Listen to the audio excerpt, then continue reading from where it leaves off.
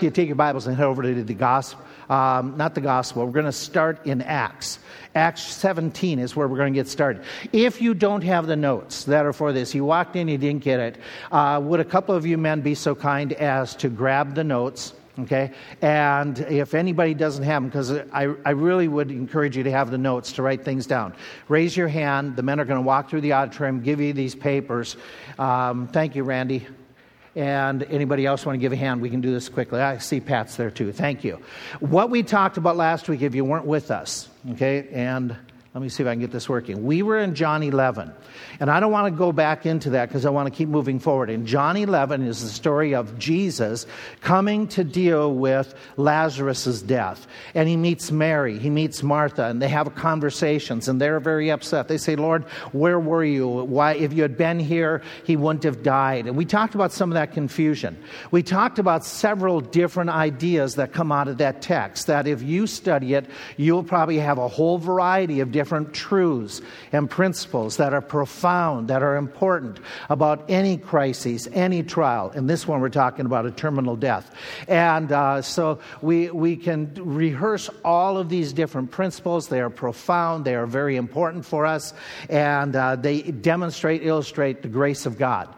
But here's the question I want to pick up from today. And based on that idea and what we read in John, how do we handle major illnesses? We were in the midst of number 1 last week when we had to stop. And so what I gave them to you in the notes is we start at the very back of the notes and say, okay, reflect throughout the journey. We'll explain that in a few minutes.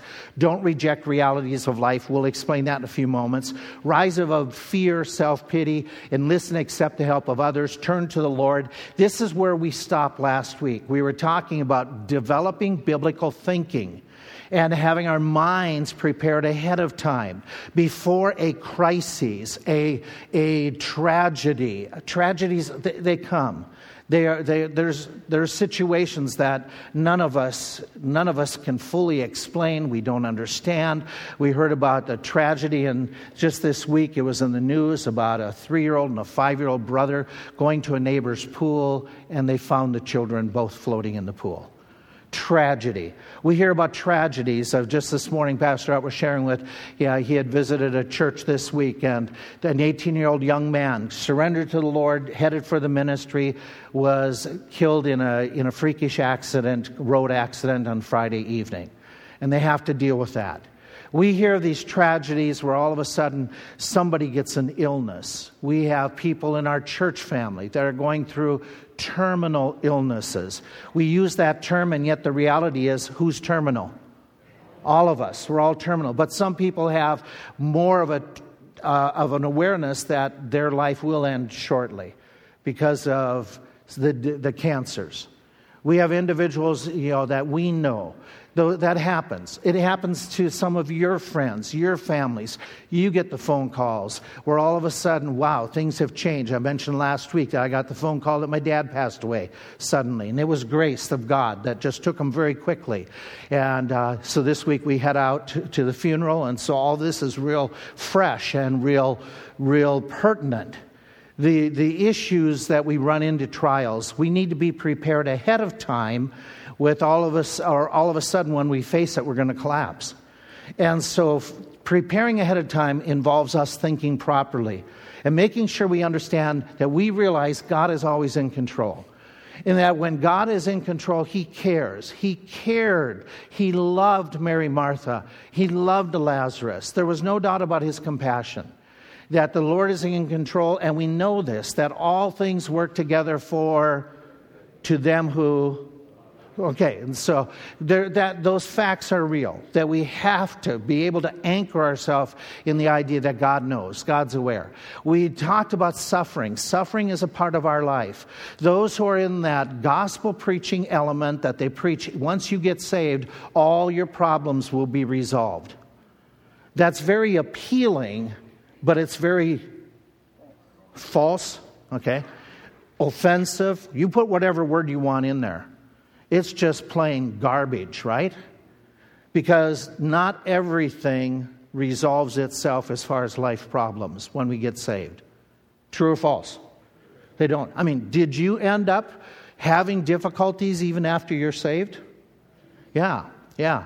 And so we need to realize that not all trials come as a result of punishment. They could. Okay, that could be Hebrews 12.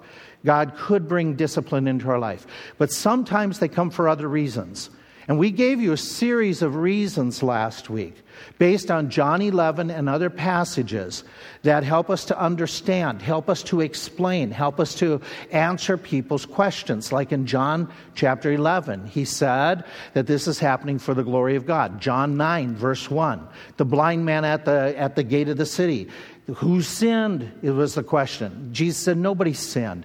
It's for the glory of God. There's the idea of building up the disciples' faith. There's the idea of bringing souls, like in Lazarus' case. When he was resurrected, many people who saw believed. We talked about that idea last week when Paul's in jail, that he says this happened to me for the furtherance of the gospel. He says that the thorn in the flesh was given me to keep me from pride. He talks about how we are to become more like Christ, and one of the ways that happens is through sufferings in our lives. They get us to call upon the Lord. They build our Christian character. They build patience. They build endurance. They build hope. The idea that Paul says that I will rejoice in all things, for when I am weak, then am I strong. Okay? We have that idea that God uses this to help us to realize how dependable He is. It helps us to get into the Word of God more. They get our attention.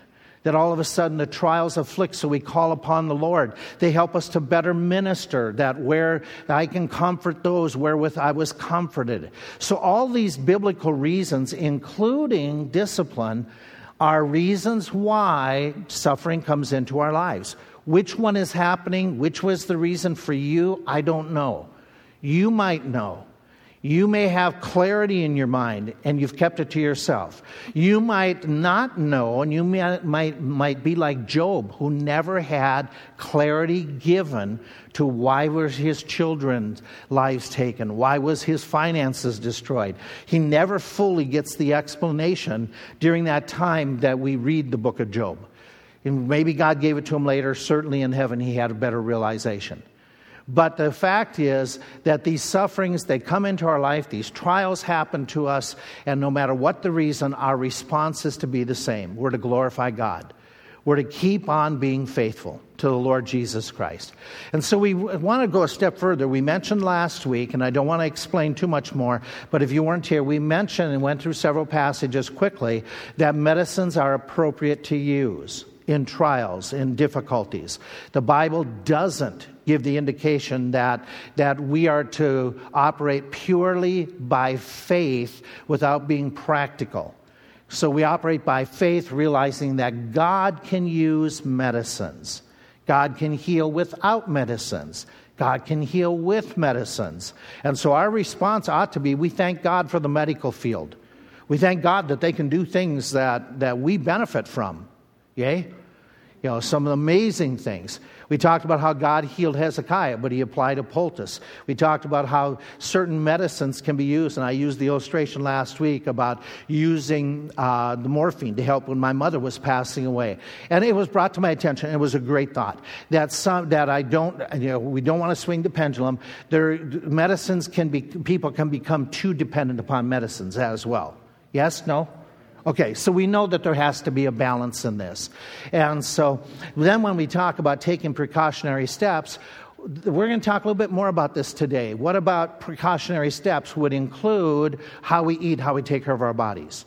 That whether therefore we eat or drink or whatsoever we do all to the... Okay, with that in mind, should I be so presumptuous upon God that I say I can eat, I can do whatever I want, I can do risky things, and I'm a child of God and God will protect me? Well, that's foolish. That's foolish. That's what Satan tempted Jesus to jump off the temple and God's angels. And he says, you don't tempt God that way. Our point is this, is that we should be making steps of precaution. There's legitimacy. And I know, there's legitimacy for ladies to go to the doctors regularly. Men, we don't need to. Okay. Or so we think, okay, and we act that way. But there's areas we want to talk about. Let's get into this one, okay? These are those principles you've got to keep in mind when it comes to life and death. Trials, difficulties, but especially life and death. We started last week and said all human life is sacred. Why is all human life sacred? Because man is made in the... How many people have that image of God? Everyone. If you took your Bibles, and Exodus 21 is the passage that I quickly referenced last week. This is about the unborn. God values unborn life. He says in that text, he says that if somebody does harm to a woman who's pregnant and it causes the death of the child, what happens to the person who did harm to the woman that caused the death of the child? Their life shall be forfeited. Okay, so God values even the unborn life. All life is valued. Even the elderly are valued by God. Okay, I know that is becoming a whole different type of thinking in America. Okay, that people aren't valuing life. And I'm going to say it. And I know it's politically incorrect anymore. All lives matter. They do. They do. They do. Every life matters, including black lives. Yes, okay, including red lives. And whatever race, nationality, including Jews, okay, they all matter. God is the ultimate sustainer. You're in Acts chapter 17. Paul is preaching in this text, and he's preaching to a group of unbelievers who are philosophers and scholars and people who are the hoi polloi, and he's talking on Mars Hill. And he makes a comment that he's getting their attention, and he's talking about the God, the unknown God, and the God that they have a statue to. And in the middle of his comments, he's talking about this idea. And I'm going to pick up, let's go to verse 25. Neither is worshipped with men's hands as though he needed anything, seeing he gives to all life, breath, and all things, hath made of one blood all nations of men to dwell on the face of the earth, and has determined the times before appointed and the bounds of their habitation, that they should seek the Lord, if haply they might feel after him and find him, though he be not far from every one of us. For in him we what? We live and move and have our being. He's not talking spiritually in this text. He's talking physical life. Okay, man's life, every man's life is bound up with the grace and the power of God, the sustenance of God. And so all life is sustained by God, all life. Let's go a little bit further. God knows all about our bodies and makeup. Psalm 139. Psalm 139. When God makes us, he makes us by his design. You got to turn here. You got to mark this, okay? Because this is a very appropriate passage to deal with this idea of gender identity. Have you heard of this lately? Okay. People not knowing what gender they are, or they're confused. And there's a commercial that every time it comes on, most every time I make a comment to my wife like, oh, that's a stupid commercial. The phrase is, now I'm going to forget the phrase.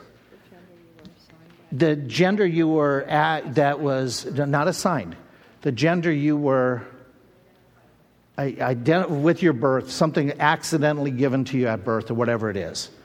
There is no accident with creation. There's none. Psalm 139. Psalm 139. Go down to verse 13. This is God dealing with your body, describing what he does. For David is saying, for you possessed my reins, you covered me in my mother's womb. In other words, God knew all about you before you were born.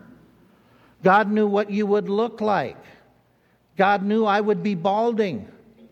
He knew exactly where my strengths and weaknesses were. Especially, would be profound for me as the weaknesses. And he goes on, he says, I will praise thee, for I am fearfully and wonderfully, what's your next word? Okay, not an accident.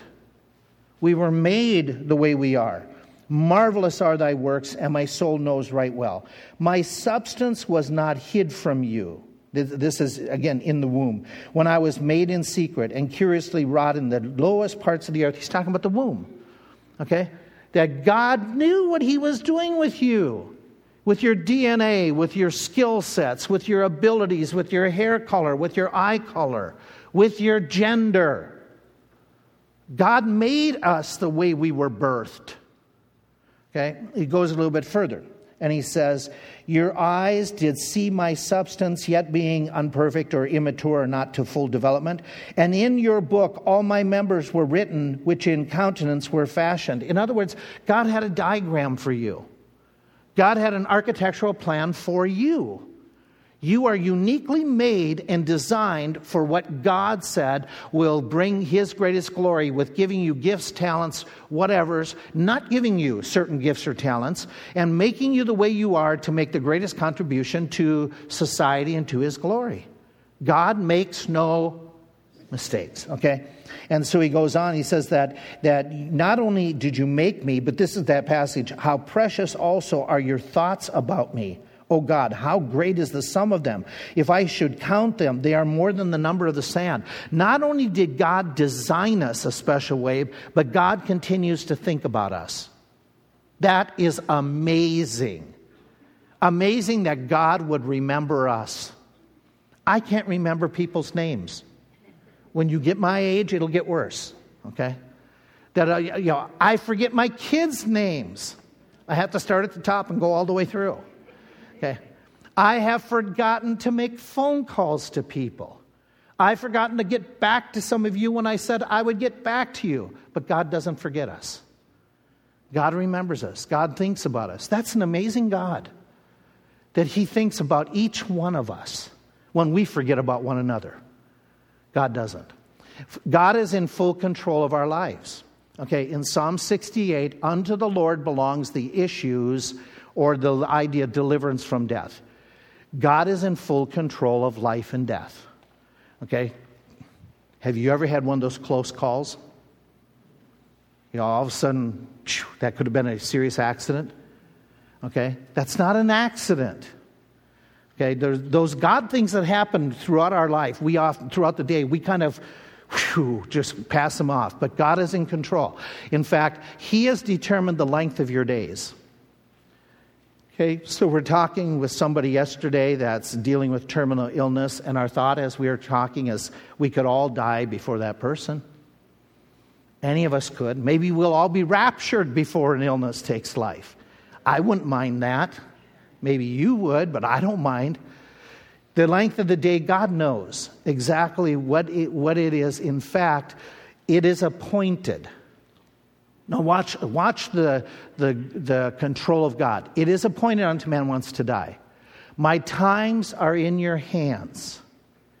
You're writing these things down, right? Because you're going to need these in your discussions. Go to the book of Job. Is there not an appointed time to man upon the earth? Seeing his days are determined, the number of his months are with you. You have appointed his boundary that he cannot pass. Here's a passage. If a man die, shall he live again? All the days of my life are appointed time. Will I wait till my resurrection takes place? For I know that you will bring me to death and to the house appointed for all the living. It is clear in Scripture, God numbers our days. It is not a mistake.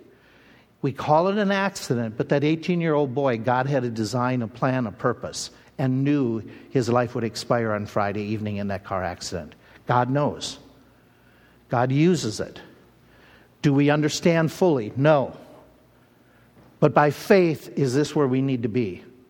Yes, to deal with trials and difficulties. Yes, to say, oh, such an accident. How could this be? God that we serve is in control. Okay, and so we go back and we have to remind ourselves that even Satan cannot take a life without God's permission. So we move on a little bit and we say, okay, what do we know about life and death? Let's give you another thought. Death will come to all, even godly people like Lazarus, even godly people like Paul, even godly people like David. Death comes to all unless God miraculously intervenes. Can you think of God's intervention that's miraculous, that it's ever happened? Enoch? Can you think of anybody else? Elijah. Can you think of anybody else?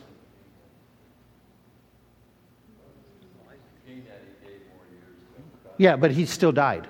Hezekiah. But he died.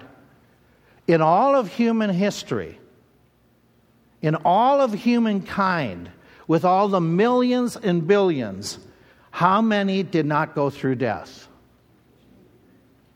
So what's the chances you will? 100%? Yeah. Okay. Unless God miraculously intervenes and does what? If he raptures us. Okay. Death is not the end. Okay? The end of your life, and you know this, you understand this, so I'm speaking to the choir, but it's a principle we have to rehearse, remind ourselves, death is not the end. My dad, when he expired, he did not cease to exist. He is still alive. My mother is still alive. Her parents are still alive. The people that we've done funerals for during this past year in COVID, they're still alive. They're just not with us, but they're alive. I ask you this question, okay, that we go. How do you know that's true? Somebody asks you, how do you know you're going to continue living? What are you going to answer? How do you know it's true? Okay, God said so. Tell me where. Okay, what do you say? John 14. John 14, do you remember which part you're referring to? I'm preparing a place for you, and I will come again and receive you unto myself, that where I am. Okay, John 14 is excellent. What else do you have? Ron, did your hand go up? Great minds thinking the same way, right? John 3:16. Okay. For God so loved the world that he gave his only begotten Son, that whosoever believeth in him should not, but have. Okay, great. What else? What do you have? Okay, John 11. Yeah, give me the something so people can write that down.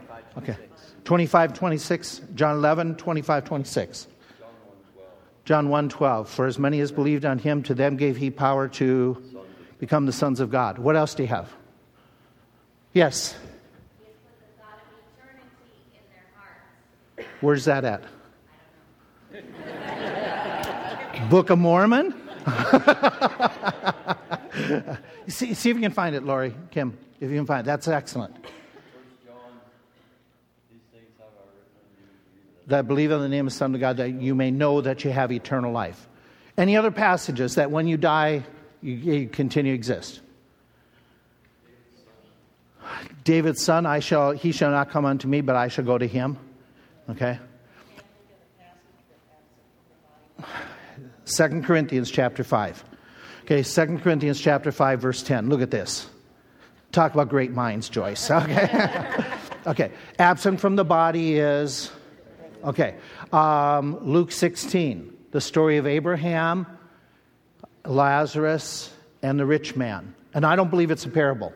Okay. Some will say it's a parable. I don't believe so. Unlike any other parable, he names names in this. Specific people. So no other parable does. No, the parables don't do that. So he tells about people living after they die. Now, the rich man is living where? Being in... Okay, you got that part. Okay, in Revelation 6, remember we talked about this in our End Time series. Those who were martyred during the tribulation, they are under the altar of God. Their spirits, their souls are crying and saying, "How long, O Lord, until you avenge us?" So their spirits are still alive. You said John 14. Philippians 1. This is the passage where, this is a tremendous text. I'm going to be referring to it in just another minute, so let's flip there. Philippians chapter 1. You got to mark it. If you didn't mark your Bible, and it's okay to mark your Bibles, right? Philippians chapter 1, where he says this comment, "For me to live is Christ." We're in Philippians 1. Jump down to verse 21. To die is... Okay. But if I live in the flesh, this is the fruit of my labor. Yet what shall I choose? I'm in a strait. I'm really challenged. Having a desire to depart and to be with Christ, which is far better. Nevertheless, to abide in the flesh is more needful for you, having this confidence, etc., etc. Passage that's talking about Paul in that turmoil. I want to be. This is the turmoil a lot of you are in. You want to be with the Lord. But at the same time, you have family and friends here. You're like the woman who is traveling across the ocean. And they were talking about this ship that she was on. And she was traveling from England to New York City. And she's on the ship. And her daughter is in New York that she's traveling to see. And her other daughter is with her. Has already passed away. And they asked her, why isn't she upset? Because there's the possibility of the storm and the ship. And she says, no matter what happens to me, I'm going to see my daughter. I'm going to see one of them no matter what happens to me. I'm going to be reunited with one of them. She had that assurance. That's what Paul is talking about. I have loved ones beyond. I have loved ones here. And so he's in a strait. The word is, where he talks about strait, is a strong pull. It's like your arms are being pulled out. It's just a pressure on both ends. And so he talks about that idea. Let me, before I go further, did you find that reference at all? Ecclesiastes 3:11. Thank you. And again, it's stated, He has put eternity in their hearts. Ecclesiastes 3:11. Mark that down so I don't forget it, please. Let's go on. Death and dying is fearful to most people. Would you say that's truth? Okay. Then in the pandemic, were you sensitive to other people? Okay? I'm going to chide us believers as a whole. A lot of us were frustrated. With the pandemic. We were frustrated with the regulations. But should we have been careful and cautious how we spoke and said to people who have not Christ in their hearts, who were absolutely fearful of the pandemic? So here I come. Thank you for volunteering. Okay, you're unsaved. You are in a panic over the pandemic. I question its factuality, all those different things. If I bust about this whole thing and discount it and make you feel like you're being stupid, are you going to want to listen to me when I share the gospel? Seriously? Okay. There was a time and a place for us to speak about our opinions about how things were done. But the time and the place needed to be done with caution and care before lost people who took this as a fearful thing. Does that make sense to you? Okay? Because otherwise we're discounting, and how do we give them hope? How do they listen to us? Okay? And again, I have not shared my political opinions on that whole thing other than just a little bit just now. How foolish I think some of it was. For the believer, death is just a doorway into heaven. This is true for us. This is true for us as believers.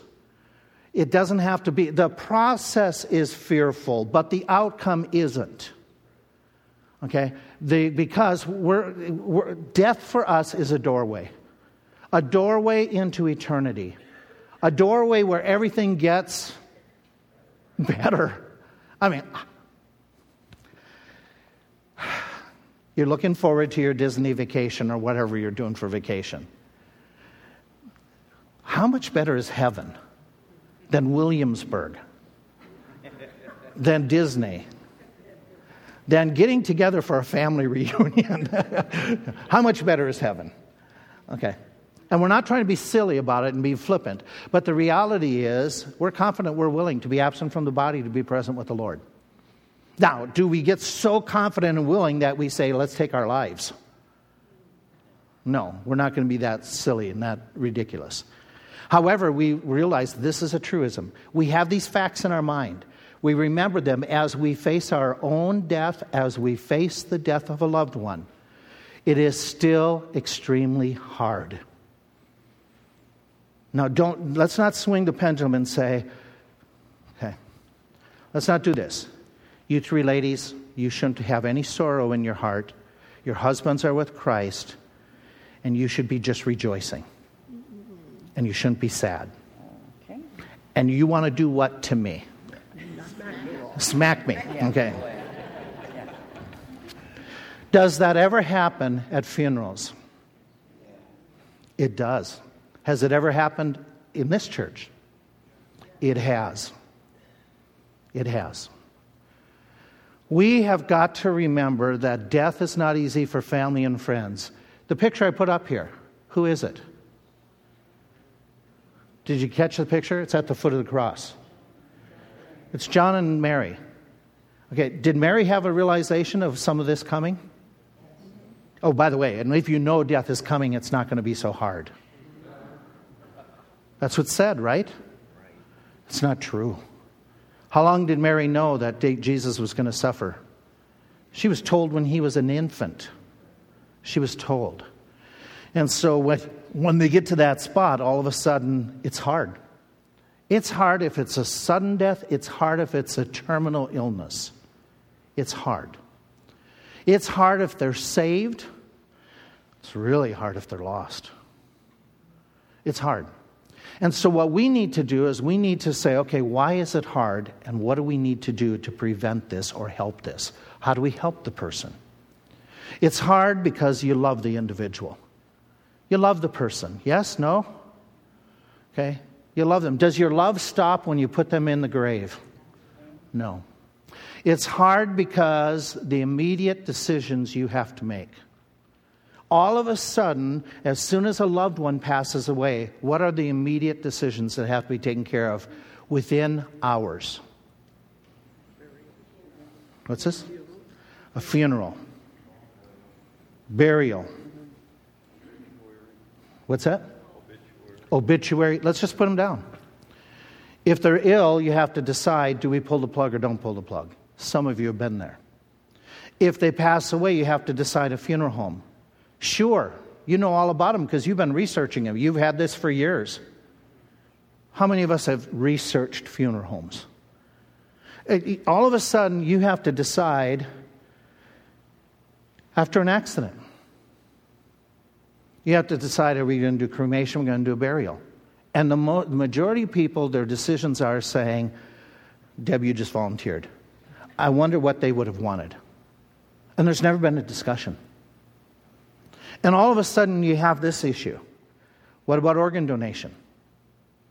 And even if you say we want to do organ donation, do they always take the body for organ donation? No. If there's certain illnesses or certain situations, they may reject it. So you have it on your license. Your family says, we're not going to plan any of this.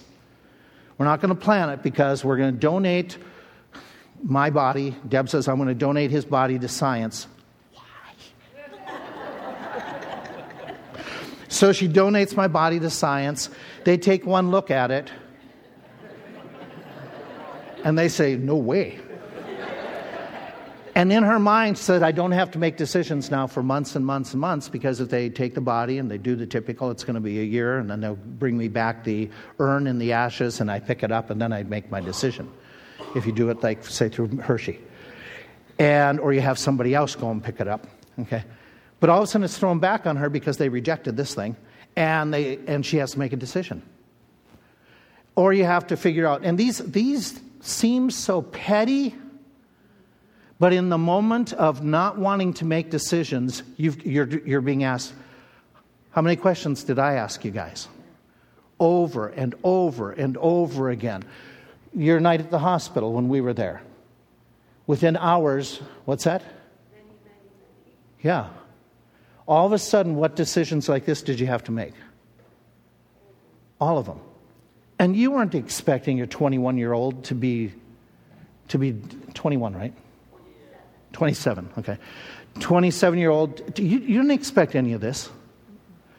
And all of a sudden you're dealing with, okay, what do you do for a service? Who makes the decisions when there's multiple people involved? Especially for some of you, they don't want the same thing you want for a service. But you have to work it through. And then you have this one to deal with. You do realize funeral homes are a business. Okay?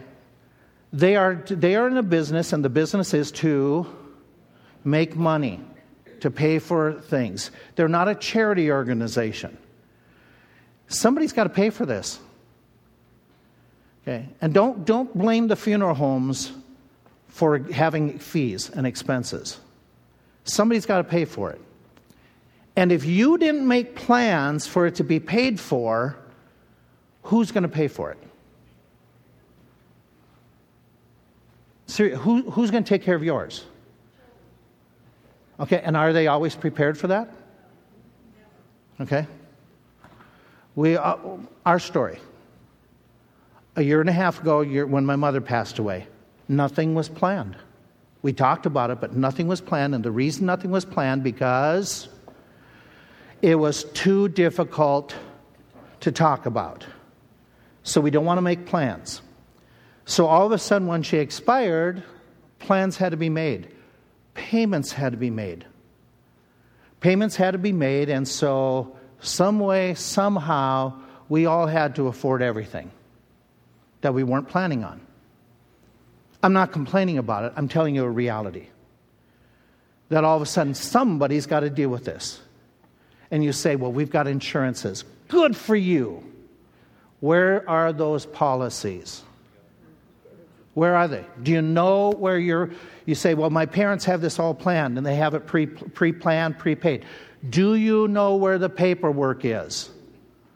The funeral home isn't going to you're not going to be able to just say, well, we've got an insurance policy, we'll get it to you sometime. Okay? So somebody's got to know these things. Somebody's got to prepare these things. You're going to be asked a question. One of the questions that's going to come up is, how many death certificates do you need? By the way, you need death certificates to deal with a bank. You need death certificates to deal with insurance companies. One of our families had to have a death certificate to deal with Comcast. Okay? So you need death certificates. How many do you need? Okay. Do you need them to, well, we own 10 cars, so we need 10 of them. In Pennsylvania, do we need death certificates for transferring car titles? If I don't sign a paper, yeah. But if can you take care of them at the home without a death certificate? Okay. So there's these questions that all of a sudden people are going to be asking and needing to know. So what we're going to do in a couple weeks is we're going to give you some paperwork that you can start filling out. I don't have any better term, but it's called a death file. You can fill it out. It'll be a roadmap for your family to know where to go, what to do. They'll know your intentions. They'll have some idea. Is it possible that some insurance policies never get cashed in because nobody knows about them? Is it possible some bank accounts never get caught up with because some family member did them in secret and quiet? Okay, we'll give you some paperwork you can fill out so you have a roadmap. By the way, on your roadmap, I'll give you one that's very, very important right now in the day and age we live in. Who knows, where do you have your access to your media, to your computers? We've got, where is mine? Okay. We got our life that we lose. Okay. If you expire, who knows how to get to it? Well, somebody needs to know your passwords. They need to know that information. Or it dies with you, and if it dies with you, how are they going to deal with this stuff? Okay, and so it's very important. This is hard. If you're in the middle of this situation, a crisis, and you can't find paperwork, you don't have access to it, that is just one more added pressure on your family. That is huge. It's hard because the loneliness. Just because we're saved and we love the Lord and all of a sudden our spouse passes away. We trust God. We're still praising God. Changes in life. Loneliness. Have you thought this through? A number of widows and widowers are eating every meal by themselves, unless a family member shows up or a friend. That's a change in your life, wouldn't it be? Isn't there a reason in Scripture why we're supposed to reach out to those individuals? Where all of a sudden they come to church. And you three just happen to be sitting where you're in my eye shot. And each one of your cases, I remember how difficult it was to come back to church. Because you sat right here. And next to you, your hubby. Yeah, you were on the inside, he was on the outside. And all of a sudden, do you think it's easy to go back to church by yourself? Not at all. It's hard. It's hard because you have long-term issues. What are the long-term issues? Obviously, the very first one that comes up. Long-term is... Hello? What's that? The loneliness. I'm talking in a physical sense now. Beyond that. Okay. How do you live? How do you live? You had 2 checks before. Okay. Oh, well, we were living on Social Security, so now we'll get both checks. No, it doesn't work that way. Doesn't work that way. Dealing with closing accounts. How long... Rita, are you here? Are you still dealing with stuff that you're closing out?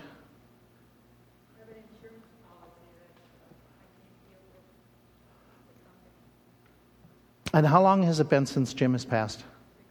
6 months. And you're still dealing with some of the stuff. And you've had some of the oddest things happen with you with paperwork that caused you to have to go back to paperwork from years and years ago. Pardon me? 64 years. Marriage license. Do you mind? They had the dates wrong on their marriage license recorded. They had her birth date wrong. And so basically Jim married a child. So he should have been in jail all 64 years. And in order to get it taken care of, they had to go back to the courts and have them, the judge, order that the original be changed before she could process any of the Social Security, because how does an infant get married on a marriage license? So and nobody ever caught this for 64 years. So our teasing was, were you really ever married? Okay. Can you imagine, in Rita's case, can you imagine what that does to you emotionally? Where all of a sudden you go, oh, I got to go back to was it Bucks or Lehigh County? You had to go back to and go through the courts there, and there's fees for this. The courts don't operate free. In order to just get the process of this done. So the closing of the accounts. One of our folk to deal with the phones. How many months did it take you to deal with the phone? Months. His name wasn't the original person on the phone. Lori's name was in her name. They needed to talk to Lori. Lori's deceased. But we need to talk to her. And when you're emotionally distraught and you're trying to explain to somebody on the other end, and you don't have all the adequate information, you don't have everything that initially was taken care of, and they want to hear all of this, it gets emotional. And you want to do this. I'll deal with it later. I'll deal with it later. It's hard. Dealing with Social Security is a piece of cake. Anything with the government is a piece of cake. Okay? Dividing assets. Do families ever have difficulty taking care of assets? Does anybody ever get jealous? So glad that Christians never have this problem. And when you're all saved, everybody gets along fine, and they don't care who gets the couch or the silver or the jewelry. We Christians never have problems. There's a way to handle some of this. Plan it ahead of time. It is so simple to just go through your house, write the thing down, and if they're going to get upset afterwards, they get upset with you and you're gone. Prepare, plan. Help your family to get along when you're gone. Here's one for you. Maintaining properties. This is hard. How does a lady by herself maintain properties when she's never mowed before? Now, I'm working to make sure Deb knows how to mow. I'm preparing her for this. Okay? That's how I'm handling this.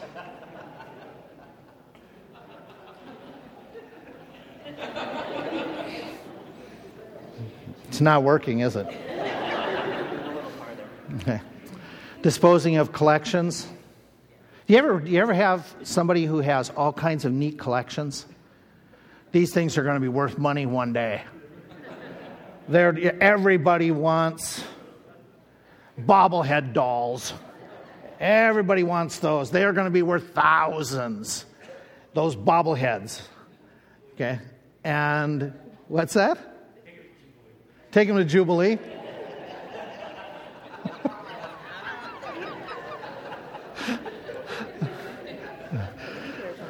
What's that? Beanie Bears are worth money right now. Oh, Beanie Bears. Don't you dare. Okay? Don't you dare get them. Okay? I don't care. We don't have them, and there's a reason. They're not worth it. Okay? We're not dealing with Beanie Bears.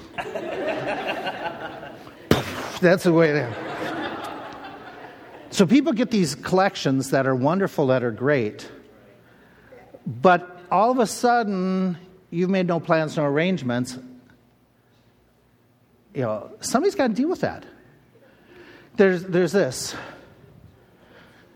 Do friendships change when a spouse passes? Why?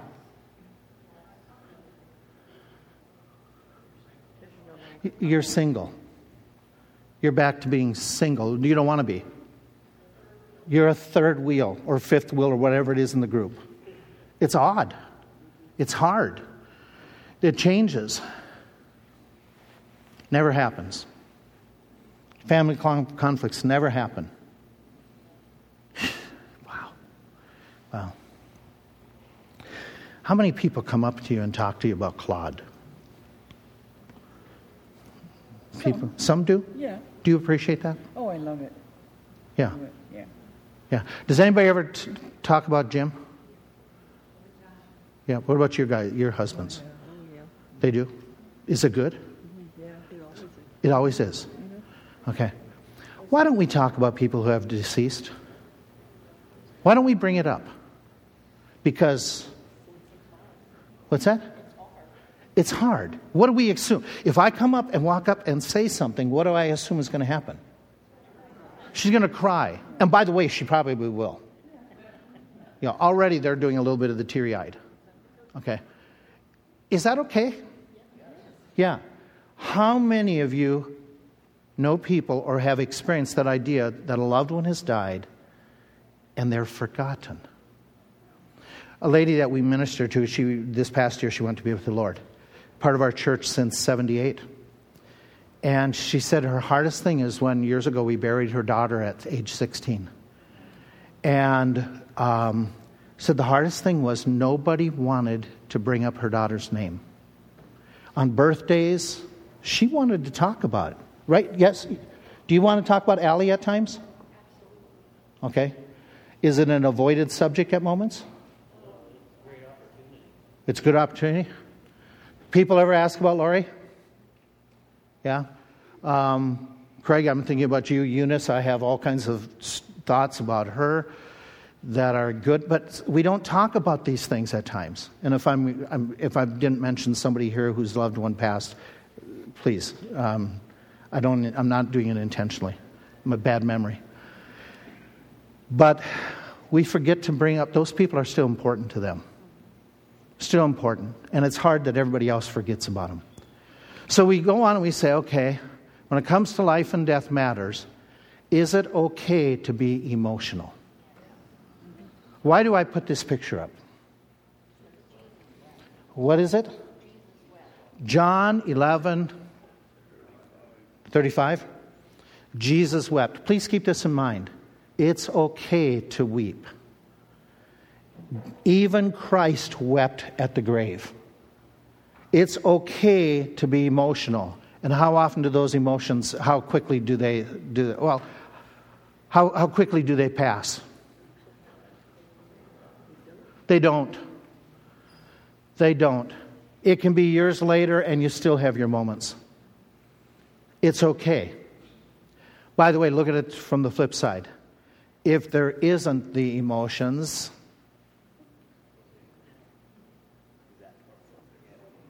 don't the emotions show something good? Don't they reveal? It's okay to be emotional. Is it okay for men to be emotional? Yes, Jesus wept. Is it okay for godly people who know they're in heaven to be emotional? It's okay, Jesus wept. Okay. On that note, let's stop and let's pick up in 2 weeks, okay? Thank you so much.